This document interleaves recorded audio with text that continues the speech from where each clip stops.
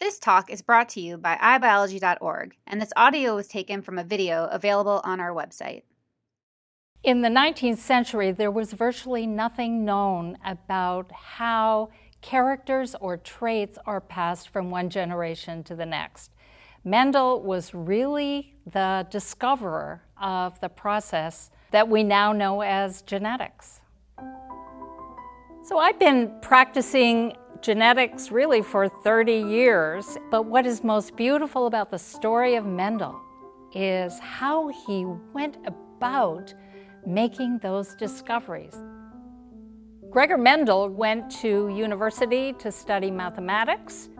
He then joined an abbey and began to become very interested in the question of how traits get passed from one generation to the next.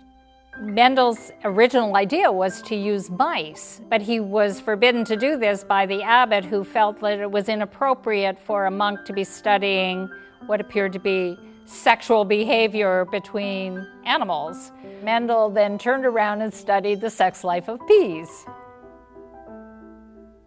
They had what we now realize are purebred strains where no matter how many times you breed that strain to itself, you get the same plant back. And for Mendel, this was incredibly important. But the second reason is that pea plants are self-fertilizing.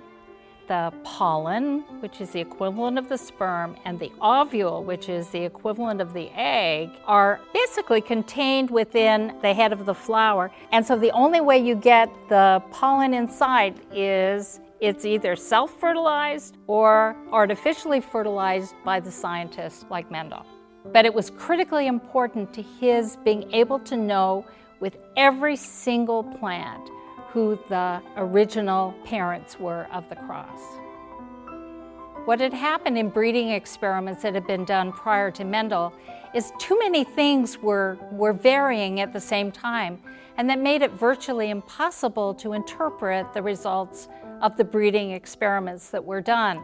I think Mendel realized that he had to make things really simple.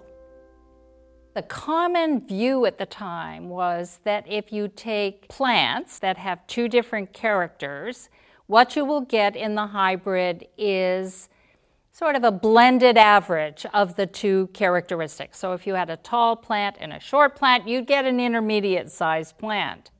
That is not what Mendel observed. He observed instead that all of the plants in the hybrid cross were actually tall. And that told him something very important, which is that the tall character prevailed, and the short character, wherever that came from, had disappeared completely.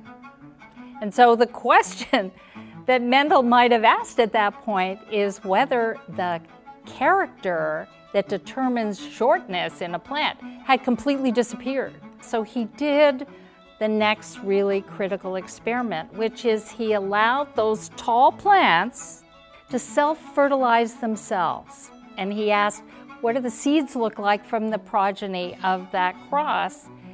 And the answer was 3 of the progeny are tall and 1 of the progeny is short.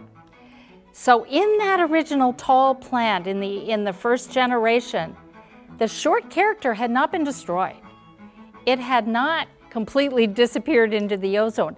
It had been dominated by the character tall. And in fact, Mendel used that word. He said tall is dominant over short. And the word he used to describe short is recessive. And what's really remarkable is to this day we use these terms to describe the behavior of genes in crosses, which is amazing to me. So the first group of plants that he did this with didn't produce exactly the ratio of 3 to 1. In fact, I think the ratio was something in the neighborhood of 2.84 to 1. It's a probability, just as it is with tossing a coin.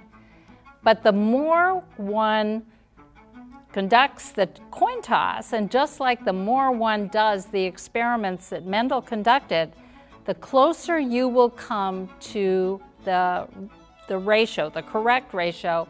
So he then repeated this exact same experiment using different traits. But when he got to that second generation and asked what had happened to those differences, they all approached a ratio of 3 to 1. And it was through the ratio that told him something very important about the fact that traits come as discrete units. He didn't know they were called genes. We didn't know that for another 40 or 50 years. But in fact, that's what he was looking at. I am sure there was an aha moment, a eureka moment for Mendel. I don't know whether it happened at 5,000 plants or 10,000 plants or 20,000 plants, but at some moment, he must have looked at these numbers and said to himself, this is really and truly approaching 3 to 1. How can I now go back and understand what that ratio is telling me about characters and how they get passed from one generation to the next? Once Mendel had completed this monumental study, the next big question for him was, well, what would happen if actually I had 2 traits varying in my cross instead of just 1 trait? Do they always go together? Do they flow through generations together? Or can they actually be independently inherited from one another? So he took a tall plant that has pink flowers and a short plant that has white flowers, and he made the first generation hybrid. And even at this point, Mendel himself, I suspect, predicted what he would see in the first generation, which is the plants would be tall and they would have pink flowers because he'd already shown those were the dominant characters. But now the key became what happens in the next generation. So he self-fertilized these plants and then planted the seeds that resulted. He found that 9 of them were the original parental phenotype of tall and pink. 3 of them were the hybrid combination of tall and white, and 3 were the combination of short and pink.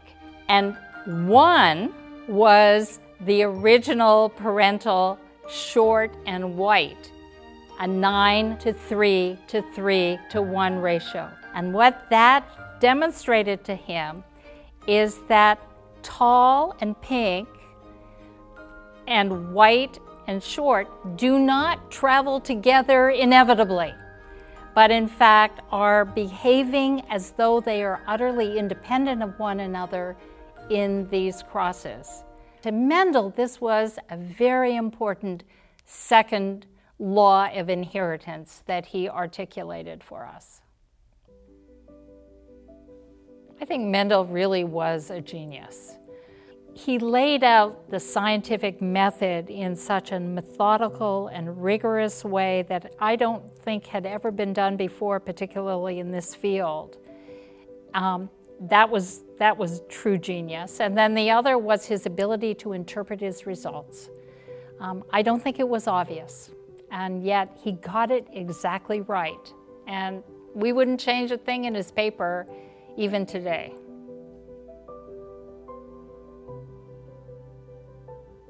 Now, this was the days before the internet and days before social media and Twitter.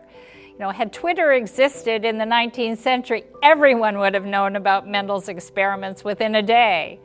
But instead, it was published and promptly forgotten. So he was only rediscovered essentially as the giant that he clearly is well after his death. In reading his paper, what I came to appreciate is that all of the rules that I have learned in the 20th century about how to go about designing a good experiment, how to conduct the experiment, how to interpret the results, and then how to write them really clearly so audiences can appreciate what I've done, were all on display by Gregor Mendel in the 19th century. It is perhaps one of the finest examples I know of a perfect experiment. Visit us at iBiology.org for more free talks from the world's top scientists. Funding is provided by the National Science Foundation and the National Institute of General Medical Sciences.